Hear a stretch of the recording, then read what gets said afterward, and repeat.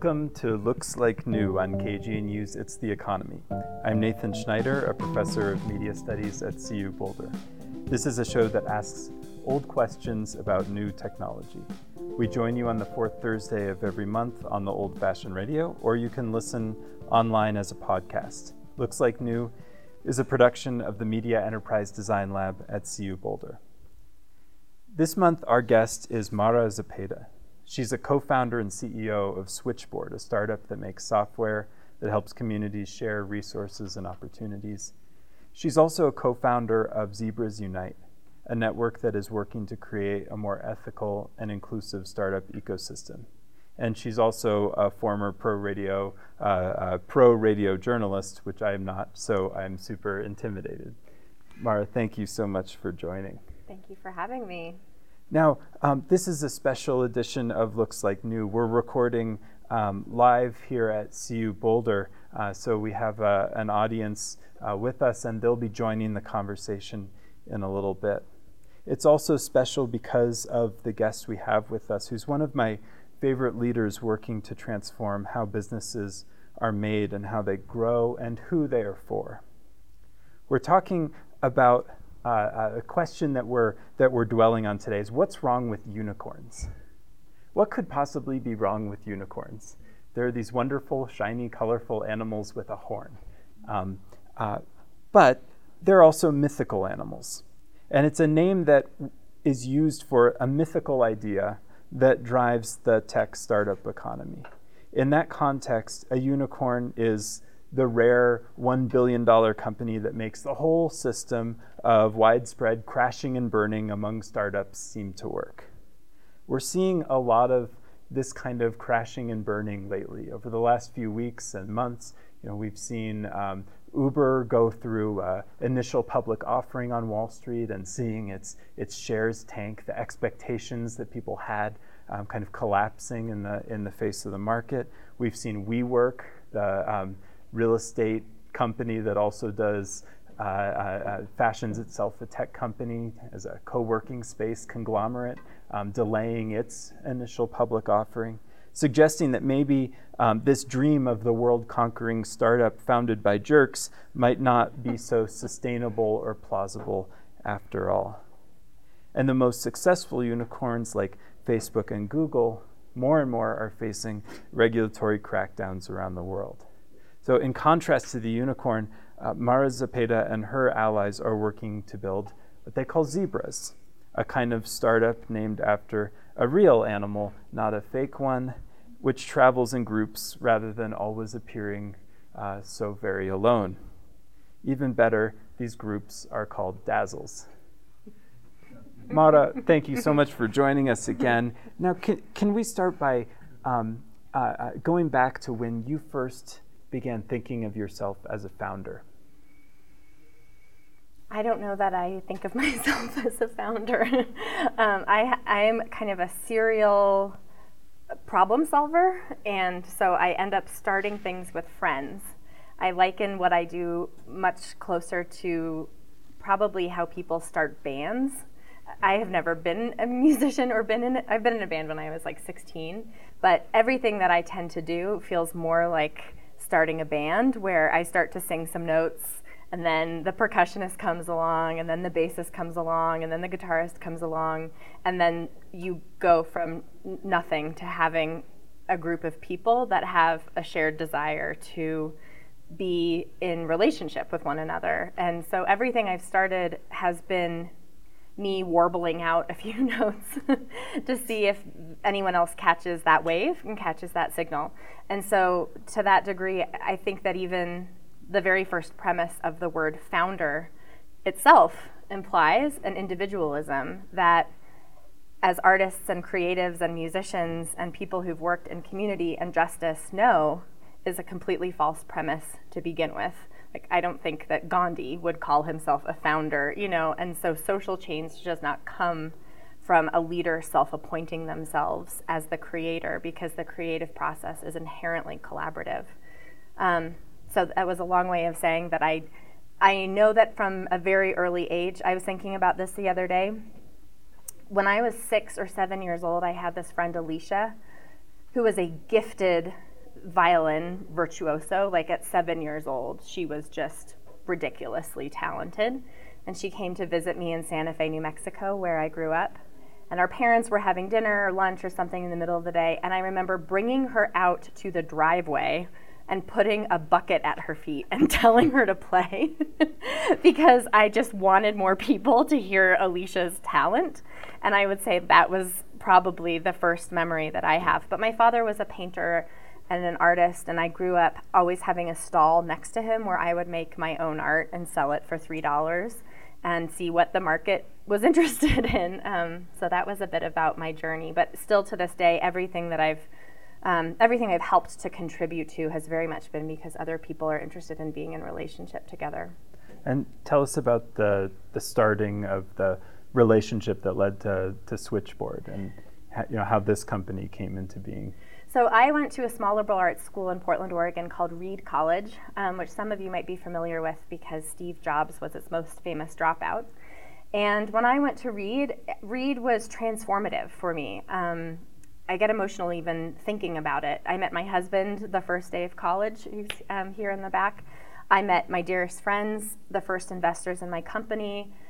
When I started my startup, I lived with my Russian professor in her spare bedroom. I mean, that community, there is not an aspect of my life that Reed hadn't touched.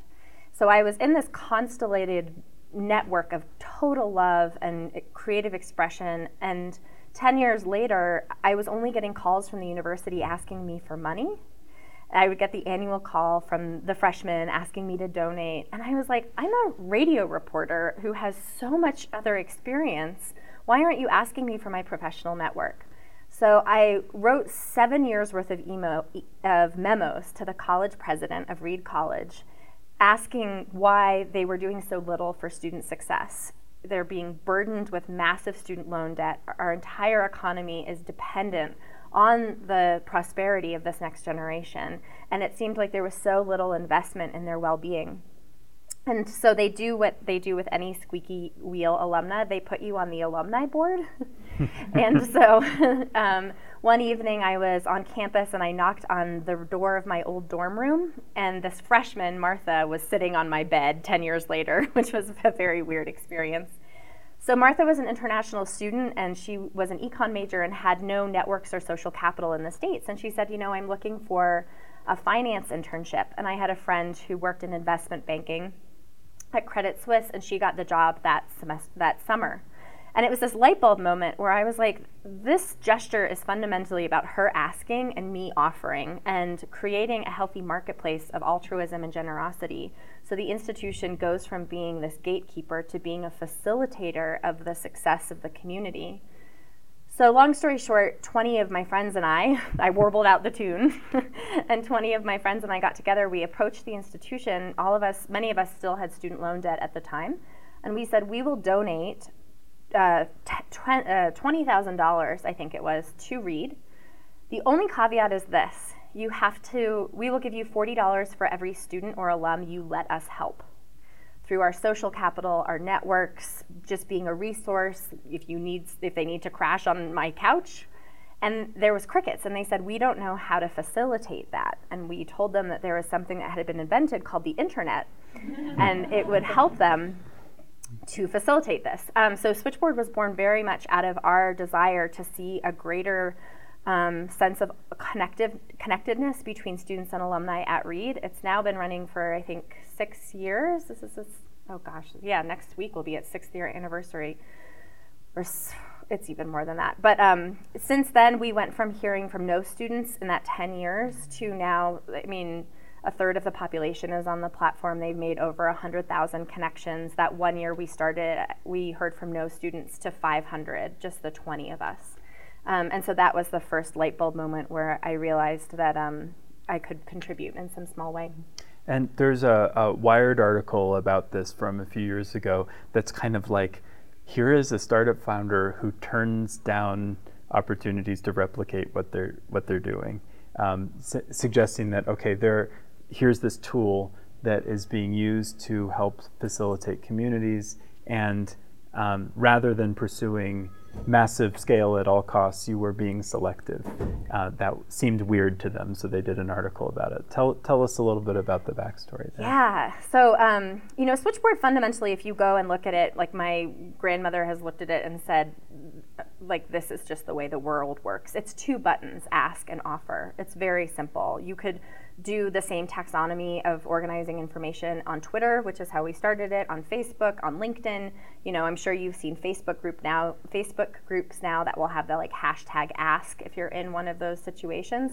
So fundamentally, the 2 verbs are what power community. And when we started, people really wanted we were getting thousands of requests, like, we want a switchboard for the, fountain pen community, and we want a switchboard for this. And what's so interesting is in order for relationships like that to be transformational and not transactional, you have to have a community steward who's actually listening and recognizing that every ask is coming from a place of vulnerability and need, and every offer is coming from a desire to give back. And those are 2 really profound human impulses that, if they're mismanaged or not managed at all, can lead to a lot of pain. So if you have a first-generation student who's posting an ask looking for financial support because they can't pay their rent, and the institution does not have in place a mechanism to listen to that student, you've created something that's even more harmful. And similarly, if you have an alum that's posting an offer, to come work with their nonprofit in Zimbabwe, and the institution is not listening to and responding to that gesture of generosity, it's more painful for them. And so we were seeing that tool, unstewarded, could lead to more pain. And that was when we started to develop this services line to our business, to diversify the business model. And fundamentally, the institutions came to us, and behind closed doors, they said, we don't have any way to do this. We don't know how to listen and serve our members, because the modern institution is so siloed and does not cross-pollinate between departments. So you would have someone over here in career services that had a need, and someone over here in alumni affairs that could meet that need. And only 16% of campuses do cross-collaborations between career services and alumni affairs, which is just the most huge missed opportunity from a market perspective. So that's when we started to realize that we had to back way up and start to teach a lot of the principles that you teach around human-centered design and engagement in institutions and spaces that fundamentally have no familiarity with that concept to begin with. Now, when did you start moving from focusing on getting this company going to working on how companies get going in the first place? How did you go from being a startup founder or singer or whatever it is to someone out to change how startups are done? I mean, most of everything I do is because I'm so frustrated that the solution is so obvious.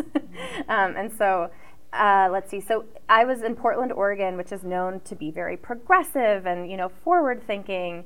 And all of this, this has all happened in the last 2 years, which is a bit crazy to think back to. But the series of events that happened was I had the dear friend Jennifer Brandel, who's the founder of a sister company called Harken, which I encourage all of you to check out.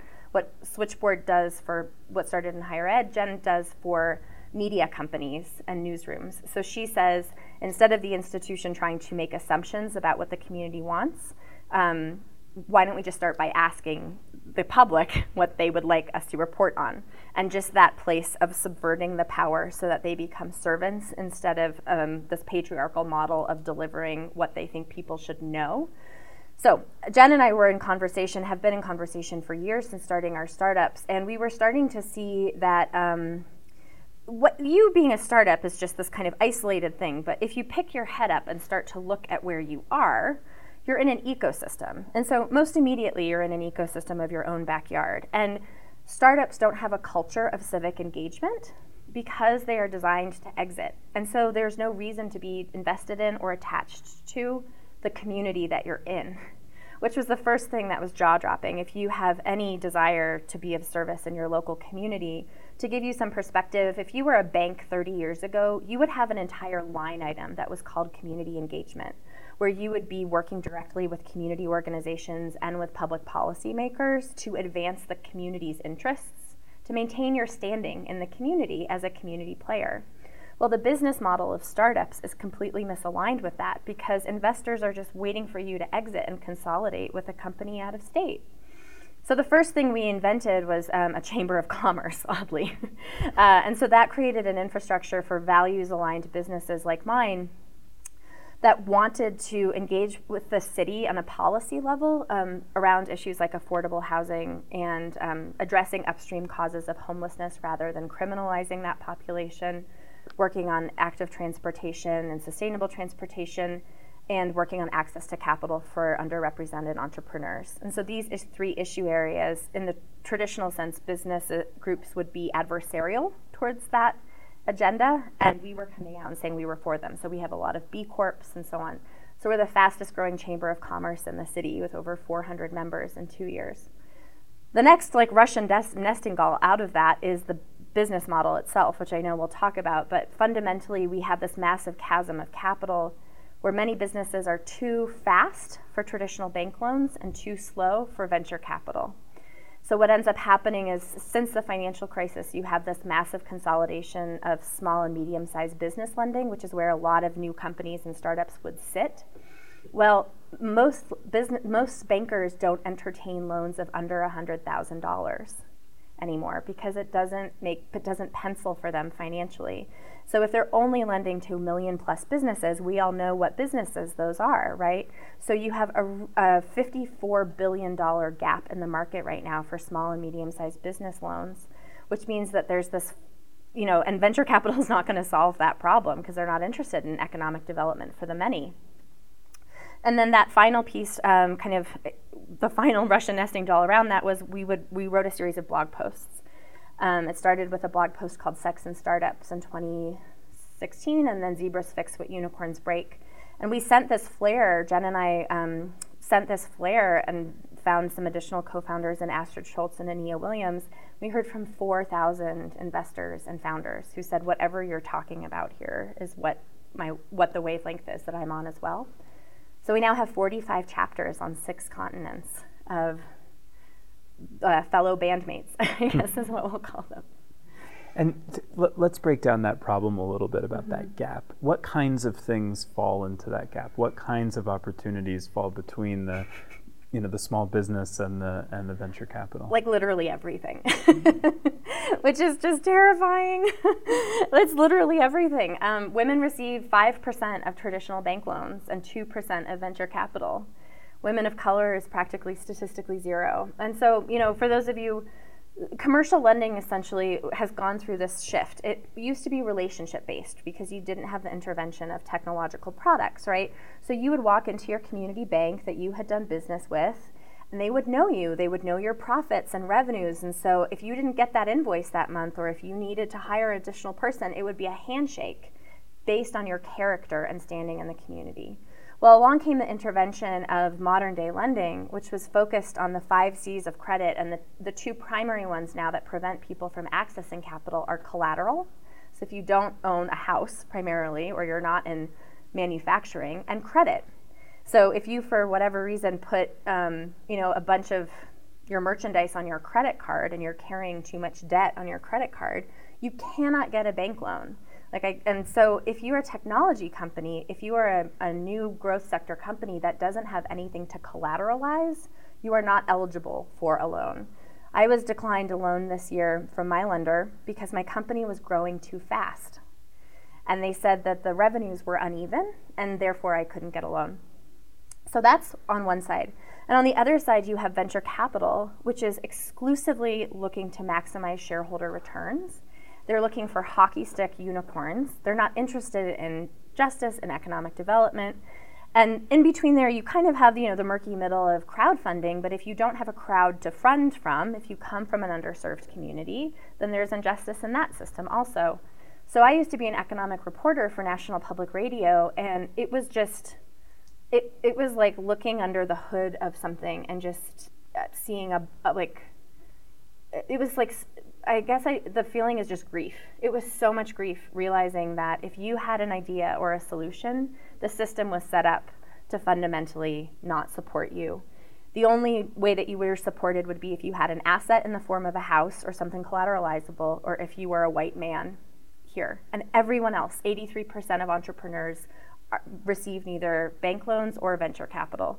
So we now have the lowest rate of entrepreneurship in the country. And while it might not feel that way, it's because these businesses aren't able to actually self-actualize into companies that are lasting more than 5 years. So it's just a bunch of false starts. What that means is that you have an environment that only allows for massive monopolies and gets rid of traditional Main Street businesses, which are the core of generational wealth, our families, sane work environments, and community economic development and job creation. Never mind shared ownership as well. So we're in a significant crisis right now, and it's difficult to describe because a lot of these topics are esoteric. So if anything I've just said you don't know, let's talk about it in the Q&A, because I'm doing my best to make it as clear as possible, but it's not easy to follow. You're listening to Looks Like New. We've been speaking with Mara Zepeda, who is with the Zebras Unite Network. We'll be right back. This program is brought to you by the KGNU Listener members and by Quish Sustainable Wealth. Welcome back to Looks Like New on KGNU Radio, a show that asks old questions about new tech. This month we're speaking with Mara Zepeda of the Zebras Unite Network about unicorns and the future of startups. Now, Mara, tell me a little bit about what Zebras Unite is looking to do to change this. You've talked about a gulf, a gap in the startup financing landscape. What can be done? Great question. So there's two audiences that we're trying, there are many audiences that Zebras Unite is trying to serve, but I'll focus on a couple. The first is that there are entrepreneurs out there that are looking for a community of practice to find like-minded businesses. So as we defined as Zebra, as Nathan said at the beginning, these are businesses that are not interested in disruption, but rather repair.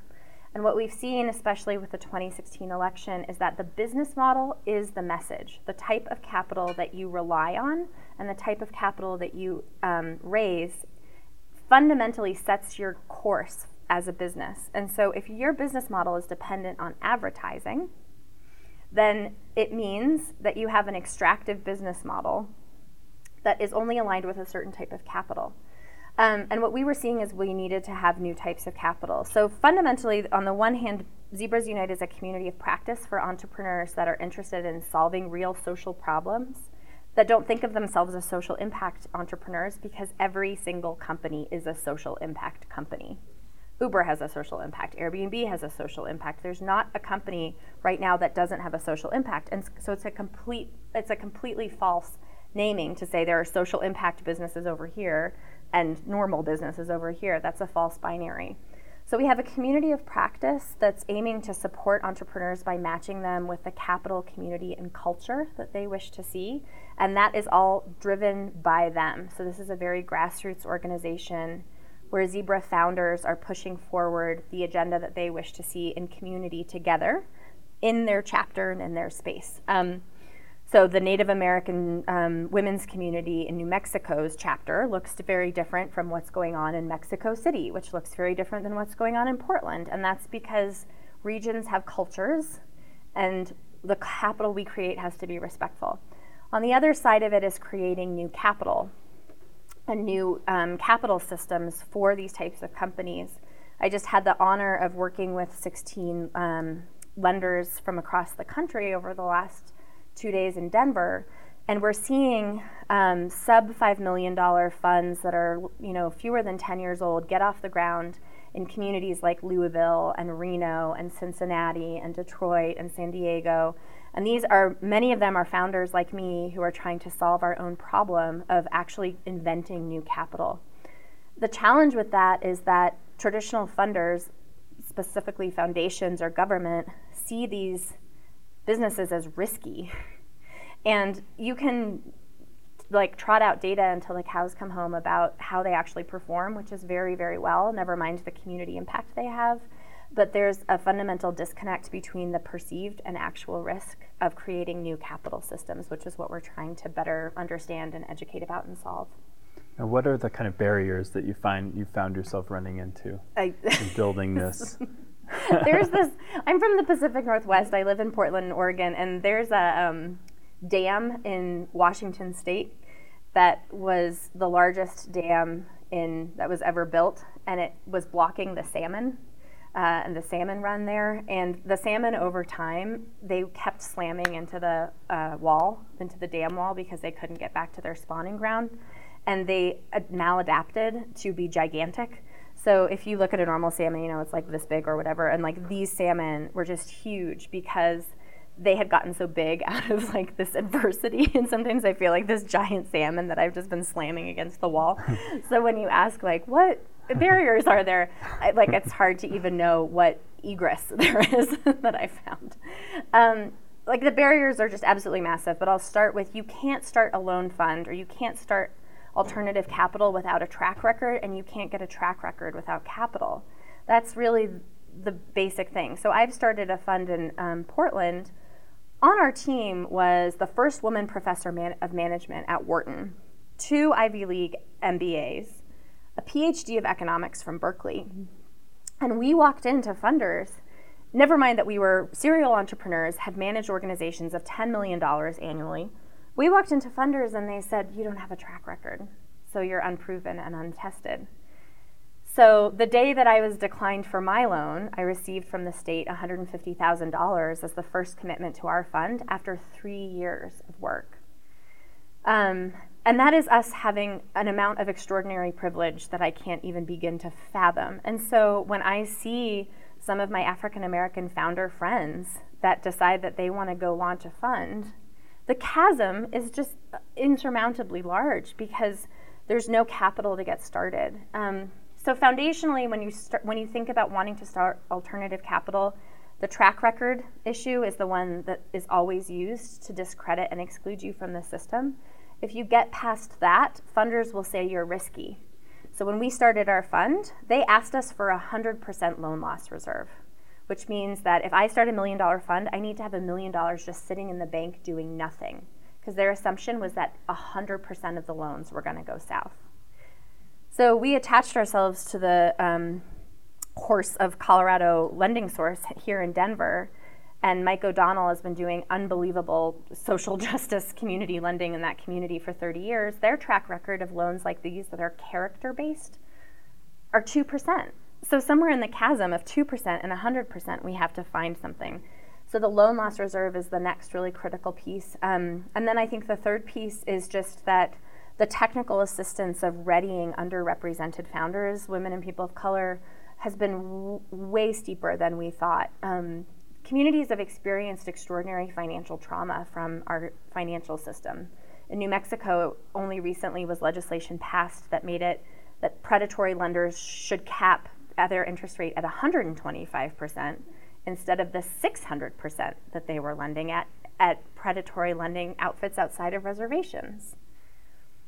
So the word loan has come to mean, is very traumatizing for communities. And I think one thing that we're really starting to appreciate is the amount of hand-holding and therapy, for lack of a better word, to get people to start to see capital as a resource that can create positive influence in their community and not something that has the power to destroy or oppress them, which is fundamentally what a lot of financing options have done for these marginalized communities.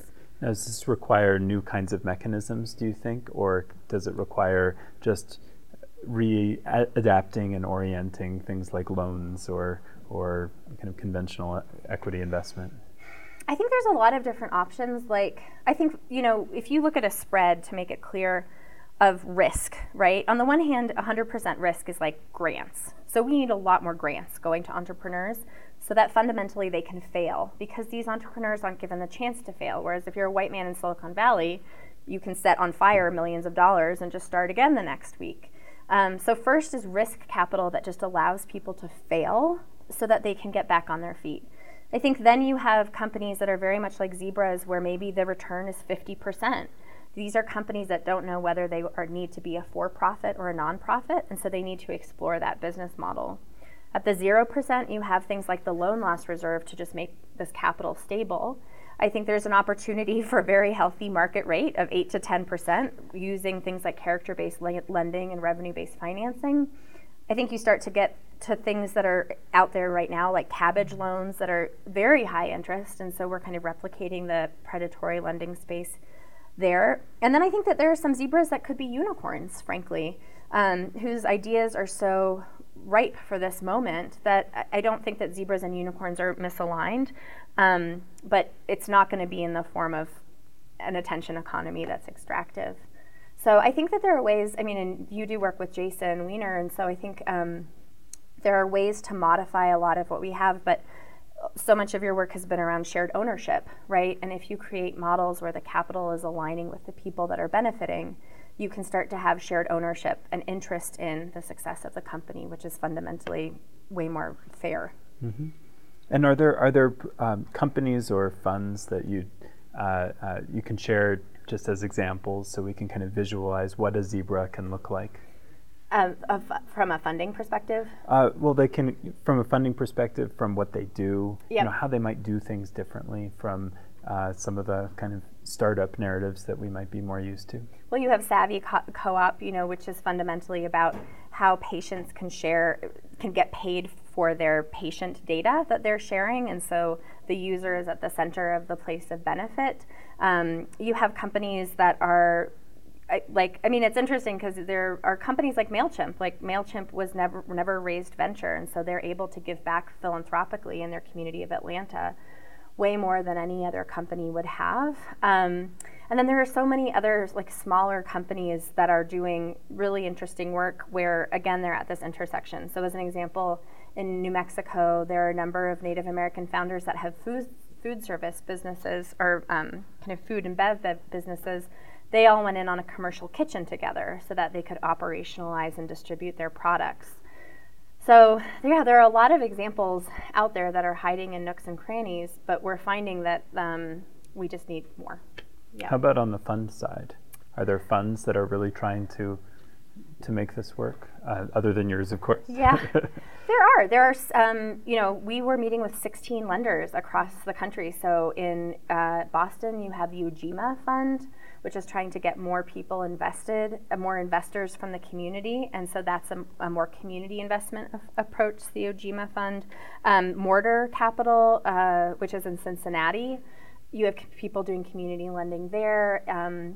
Access Ventures in Boston. There's a number of Co-op Capital in New Mexico is actually working on, they passed legislation to get the predatory lending rate. If you are a lender lending at that rate, then you get fined, and those fines go into a pool that then makes loans to the people who are denied the credit. So there are a lot of little artisanal ones.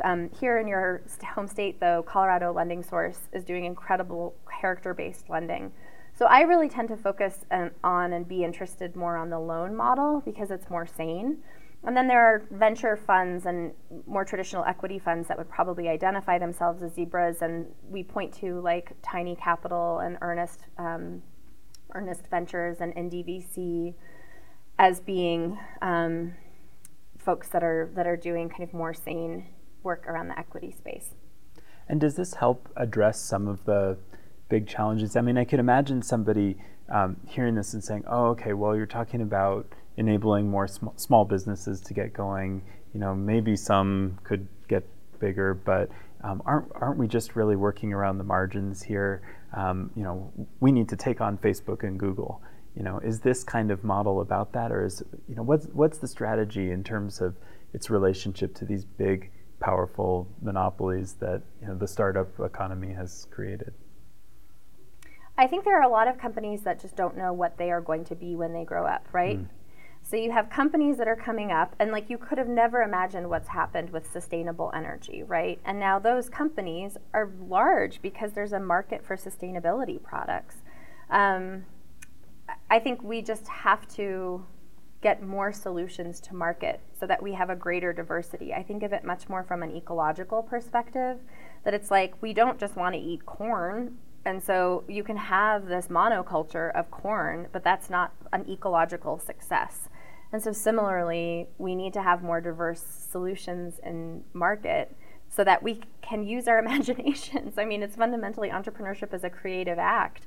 And if I don't even know if the objective is to go head to head with monopolies, right? It's about actually like living in community and not self-imploding before our planet destructs and trying to do something. We're just at, it's not even in our control anymore because a monopolistic view isn't sustainable in the long term. So if shareholder profit is what you're looking for and people are moving closer to a place of conscious capitalism, these companies will be the ones to fundamentally succeed. Now, back to you starting Switchboard. Are there options that you wish you had that you're trying to help create for others? I mean, what is the experience of the founder back in the position you were when you were just getting going that you'd like people to be able to have? What's the difference when the zebras are successful? I think there's a lot. Like if I came to your university right now and pitched Switchboard, the other products in market are all started by venture-founded men who used to work at Google. And so we would go up for contracts and they would just bargain basement their prices so they could undercut us. And they were using venture as a way to get into your institution. So I think first of all, it's vendors, or it's institutions starting to have some awareness of who they're buying software and services from, and that there's a different values alignment. Oftentimes they don't ask those questions. I think the second piece is just being able to find community so you don't feel so alone in solving these problems. And then I think, I wish that I had known how big this system is and been more, this is a really big system. I don't know how else to describe this. It's not like you can think that you're an individual entrepreneur, and the moment you look under the hood of these systems, if you're a systems thinker or you're interested in social change, you're going to have to pace yourself for the marathon of what you're up against, because you're quickly going to find that the success of your brand and your marketing campaign is fundamentally meaningless if you see Indigenous women that can't get their businesses started. Like if you have a heart in your chest, you become so invested in everyone else's success. And it just takes a really big heart to hold all of that, because all of the solutions matter. It's not just your success. You're listening to Looks Like New. We've been speaking with Mara Zepeda of the Zebras Unite Network about unicorns and zebras and the future of startups. Stick with us and we'll be right back.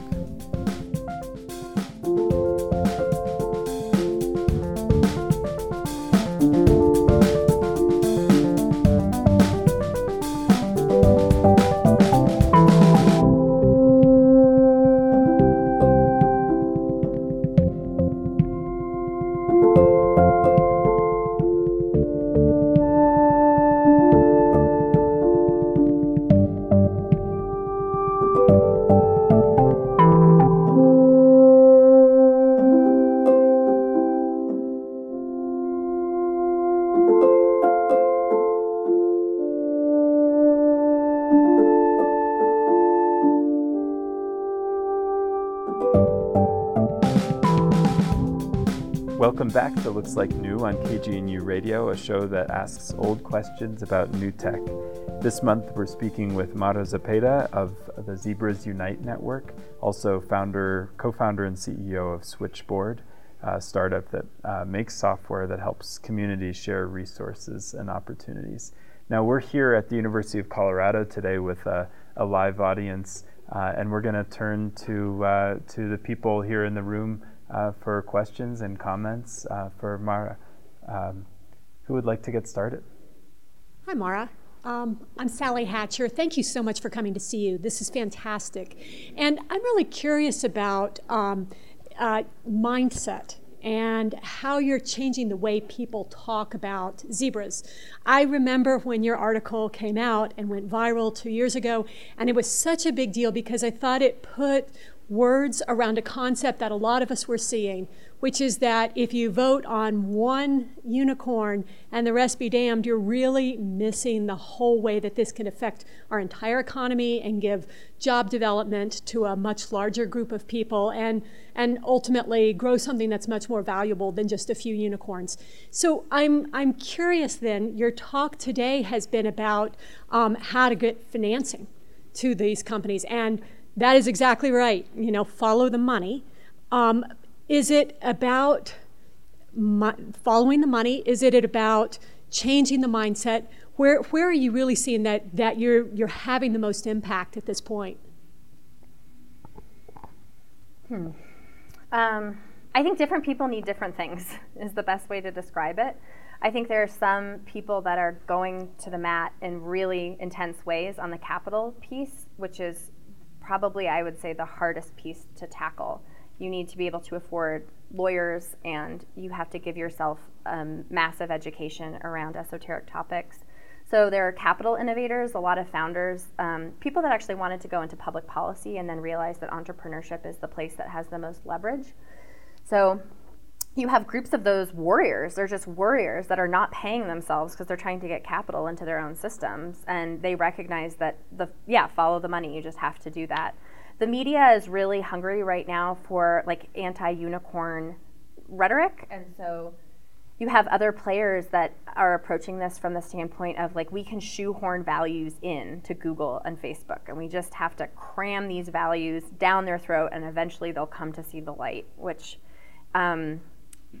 does not pencil to my mind. It's just much easier. If you want ethical technology, just start with ethical founders to begin with that have a compass.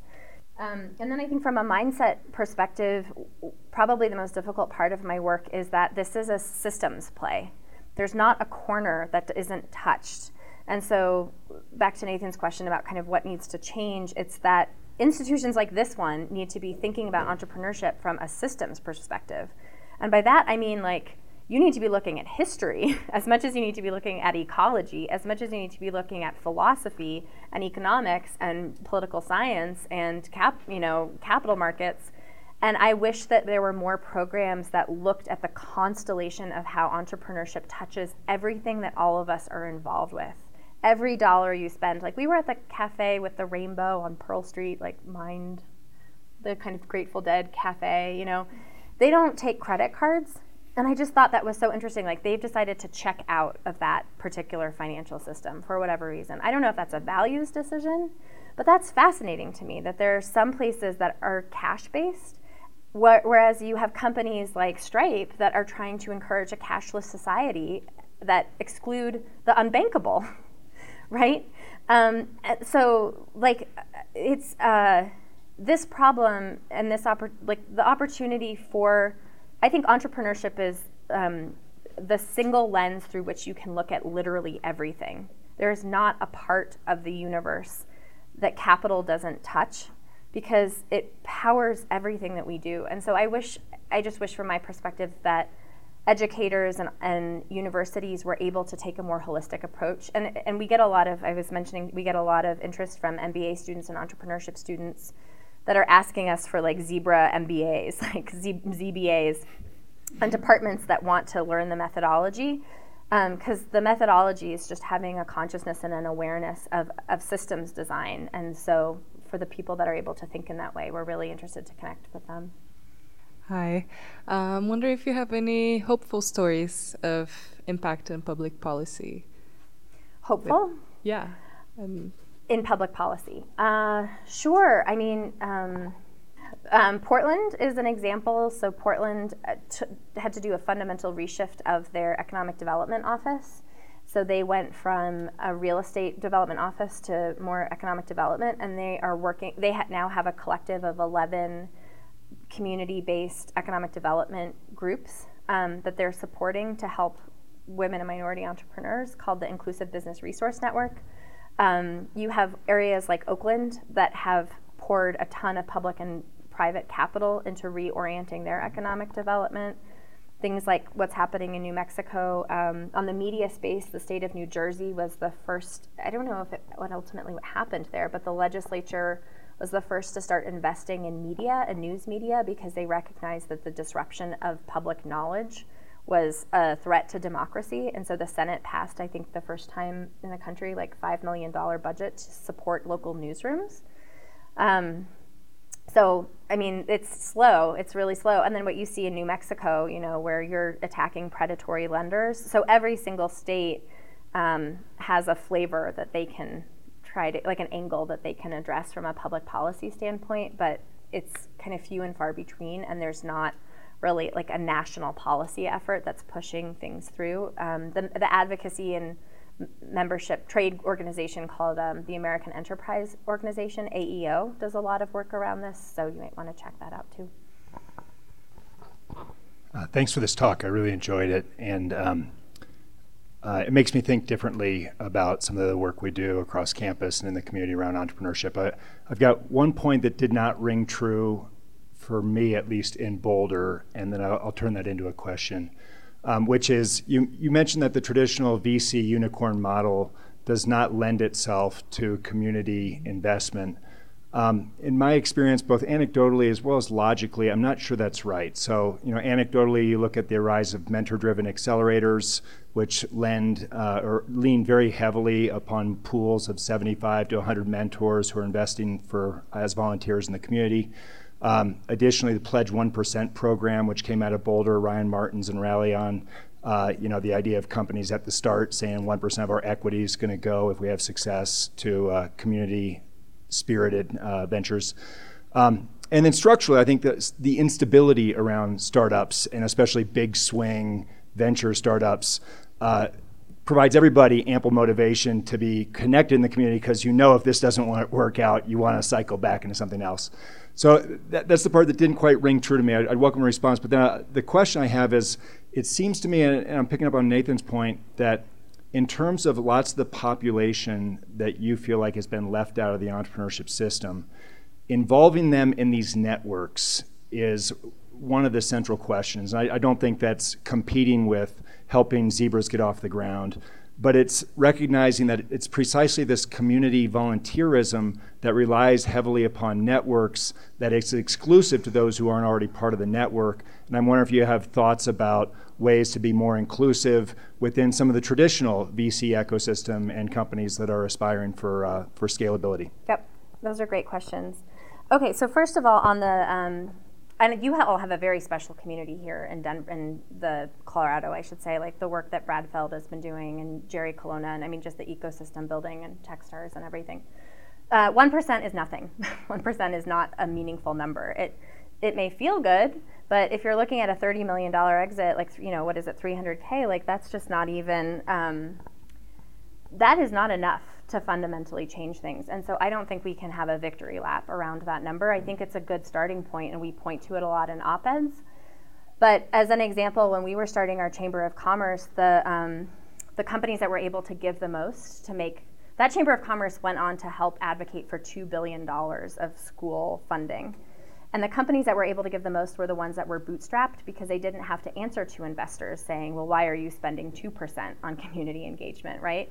So I just think, I don't agree with the premise that 1% is a victory lap. I think we need to be sharing prosperity in a way broader way. The second piece is around VC, so that's true. You have a lot of investors that are coming from the right place. The issue with venture is that venture is eligible to people that are high net worth individuals that are accredited investors with over $1 million of assets. So when you look at angel conferences and venture funds, all of those people have $1 million or more of net worth in order to participate, to get on the cap table. And so you can mentor until the cows come home, but there are a lot of people that are excluded from ever getting on a cap table because they don't have access to that wealth. And so it's strange to be preparing these companies that are looking for financing that are coming from underserved communities, and at a certain point you like hand them over to the VCs that are trying to mentor them to a place of exit, only so that the same people can get wealthy over and over again, because that's how exits work. So when I think you follow the money from the cap table, fundamentally you see like what, 9 on the cap table, it's something like between 9 and 15% of people on cap tables are women. Like that is a gross injustice, never mind how other communities of color are being treated, because they don't have generational wealth to get on the cap table. And in answer to the third question around mentorship, I think mentorship is really toxic right now for communities around inclusion, right? You see this effort to try to shoehorn in a face of color as a means of fixing the problem. And what I see as the most promising path is for people to come from a place of real humility and service and just say, what do you need? What does your community need? Do you even want to be a part of this club? Or can I find a way to help you start, do your own thing? Because all of these communities are doing their own things anyway. And there's such a place of opportunity to really become curious about and lift up what they are doing in their own spaces and their own circles that are far out of view of white privilege, and say, I'm going to open my checkbook and just, I have a woman, there's a woman in Portland right now who's starting entrepreneurship showers for Black women. And a woman comes and she gives her pitch in a circle of other Black women, and those women each write checks between $50 and $100. So sponsor that event, go and sponsor that event. And I think the mentorship place is one that makes me very itchy, because it presupposes that the traditional venture angel way of high growth scale is what we're all optimizing for. And I'm just really curious about all of the other solutions out there that might help all of us benefit to learn about entrepreneurship. And what would it look like to become curious about those methodologies instead of forcing a particular worldview around blitz scaling to that company. So I really appreciate your point, and I take it and I hear it. And the white men investors that have been the most valuable to the communities that I've served have played very quietly in the background of anonymously writing checks to get people on airplanes, to go to conferences, to pitch, to get their product to market, to cover that invoice that's just a little bit late. There's no questions asked, and they're just if you need the $5,000, I'm not going to make you beg for 3 months to raise venture when you just need $5,000. You can pay for your childcare so you can get your hot sauce on the shelf. And that's what I would love to see more of, is just open the checkbook and stop trying to mentor these founders to death. We have founders in Portland that were in the New York Times that are homeless right now, and that are just meeting with I just learned of a woman who became a surrogate because she couldn't get $30K to patent her design.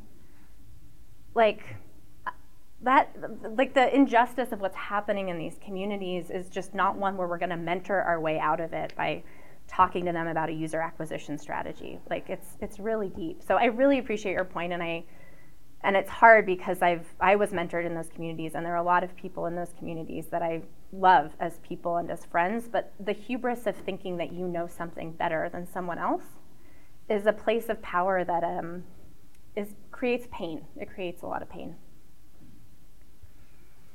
I think we have time for one more. So one of the things I kind of wanted to play off is that accelerators also have a similar portfolio play to venture capital firms. So typically the top performing companies are the ones that get paid attention to the most, as opposed to maybe the less unicorny looking ones, which I think really feeds into Mara's argument. But then, Mara, my question for you is around the difference between disruption and repair, and how do we support those types of organizations? You're obviously doing a ton of that, but then examples around what repair looks like versus what disruption looks like in practice. Yeah, I think it very much comes down to asking the question of who benefits in the business model, which is why the business model work is so important. So as we know, Business Roundtable just came out and announced, these are the top 200 CEOs in the Fortune 500, I believe, or the S&P, I can't remember which. They came out and made a monumental generation-shifting statement a month ago that said that not only are we going to consider our shareholders, but we will consider the needs of employees, vendors, the community, and the environment. And that's bananas for someone to say.